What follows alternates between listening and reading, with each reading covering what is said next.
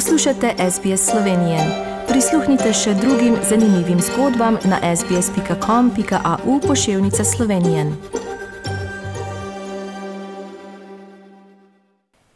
Poslušate slovensko oddajo na radiju SBS širom Avstralije in po svetu. Naslednji gost je tudi znan in je veliko let aktiven v slovenski skupnosti v Geelongu. Obenem je tudi častni konzul Republike Slovenije za Viktorijo, ki opravlja pomembno delo tudi v promocijo Slovenije v širši skupnosti v Viktoriji. Trenutno je tudi v sredini volitvene kampanje na lokalnih volitvah v Viktoriji. Več o tem in kako sploh to se izvede kampanjo med trenutnimi ukrepi COVID-19 v tej državi, pa seveda bomo več izvedeli. Dober dan in ponovno lepo pozdravljen Eddie Contel. Eddie, welcome again on the Slovenian program on SBS Radio. Hvala Tanja in vse, kaj poslušijo. It's the first time I think we've spoken to you this year as well. Tell us a bit more about, I guess, what's been happening at the consulate, and obviously with the restrictions and COVID throughout the last 6 months. How have you been able to operate and assist, I guess, Slovenians with whatever support they needed from a consular perspective?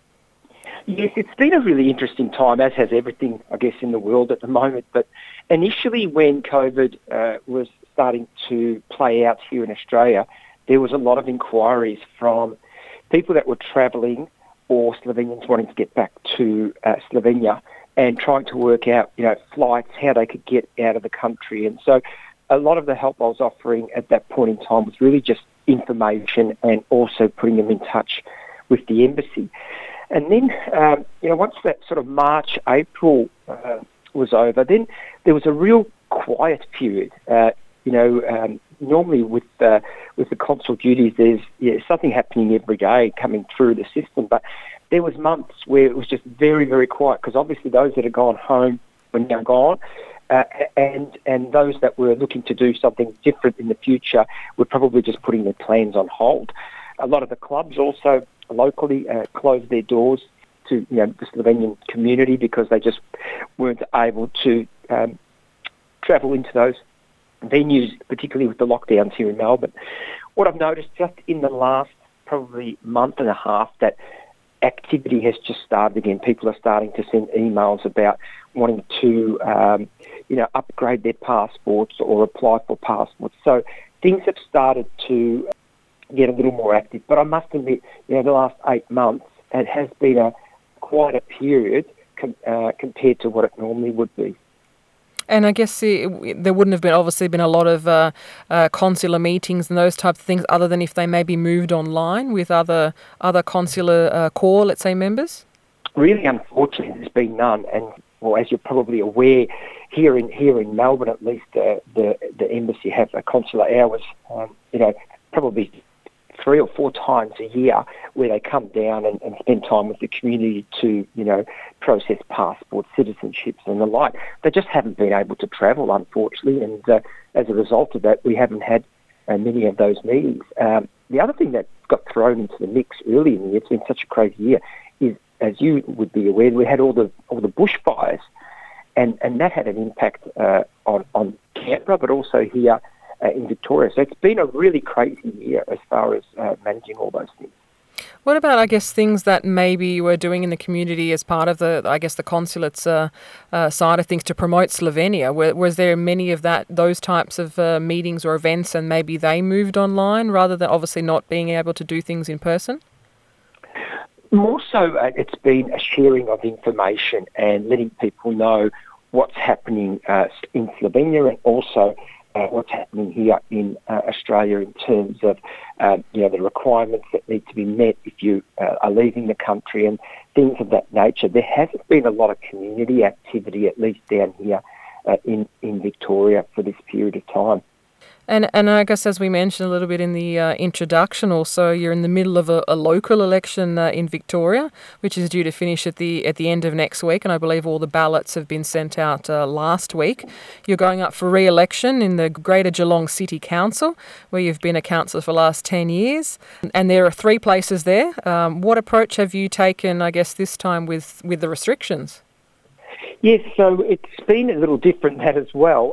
Normally I would be doing a lot of door knocking, going to people's homes and talking to them about the policies that I'm working on, and also introducing them to myself and getting to know a lot of people through that means. But obviously with COVID, that's not been something that's appropriate. And so a lot of the campaign has been social media driven, media, and also I've been doing listening posts in front of the local street shopping centres and strips such as that nature. Now, as you mentioned, I've been a councillor since 2010. So here in Geelong, I do have quite a significant profile, and I am well known to the community. So I guess I'm fortunate in that regard that I'm not having to explain too much about myself because people do know me. But for those that are running for the first time or are new to the system, they would be finding it extremely difficult at the moment.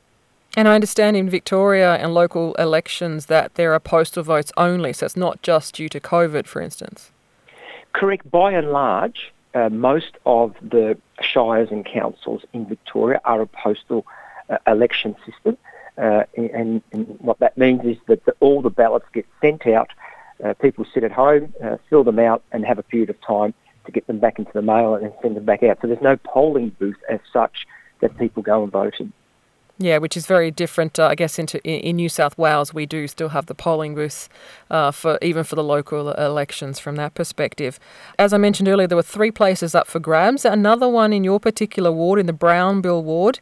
Your brother, Srečko, is also going up for re-election. That's correct. Look, those that know of Srečko, he was a councillor for some 17 years before he decided to go overseas and work internationally in 2015. He was also a mayor of the city of Greater Geelong for a year. And Srečko and I were both councillors together in the city of Greater Geelong Council for some 6 years. It just so happens that the system has changed since Srečko left. And now what's happened is that the ward that he was representing prior to leaving and the ward that I was representing have joined, and there's also another ward that has joined. So it's become like a super ward.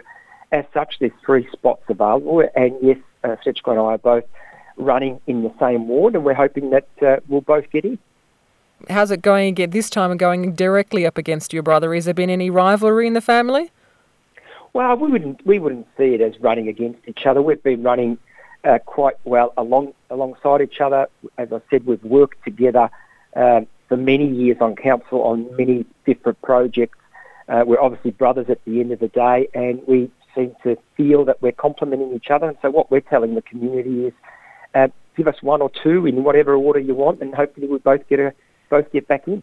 Well, hopefully you both do get in, and we'll speak to Srečko a little bit as well to give a bit of an update on what he's been doing, because as you mentioned, he has been previously a councillor but hasn't been lately in there.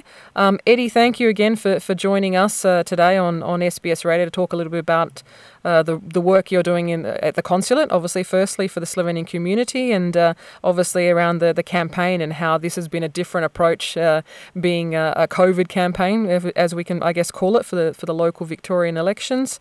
And we obviously hope you and both your brother Srečko both get elected. And hvala za današnji pogovor. Hvala lepa in naslednje. Želite slišati sorodne zgodbe? Prisluhnite jim preko Apple ali Google podcasta, preko aplikacije Spotify ali kjerkoli drugje.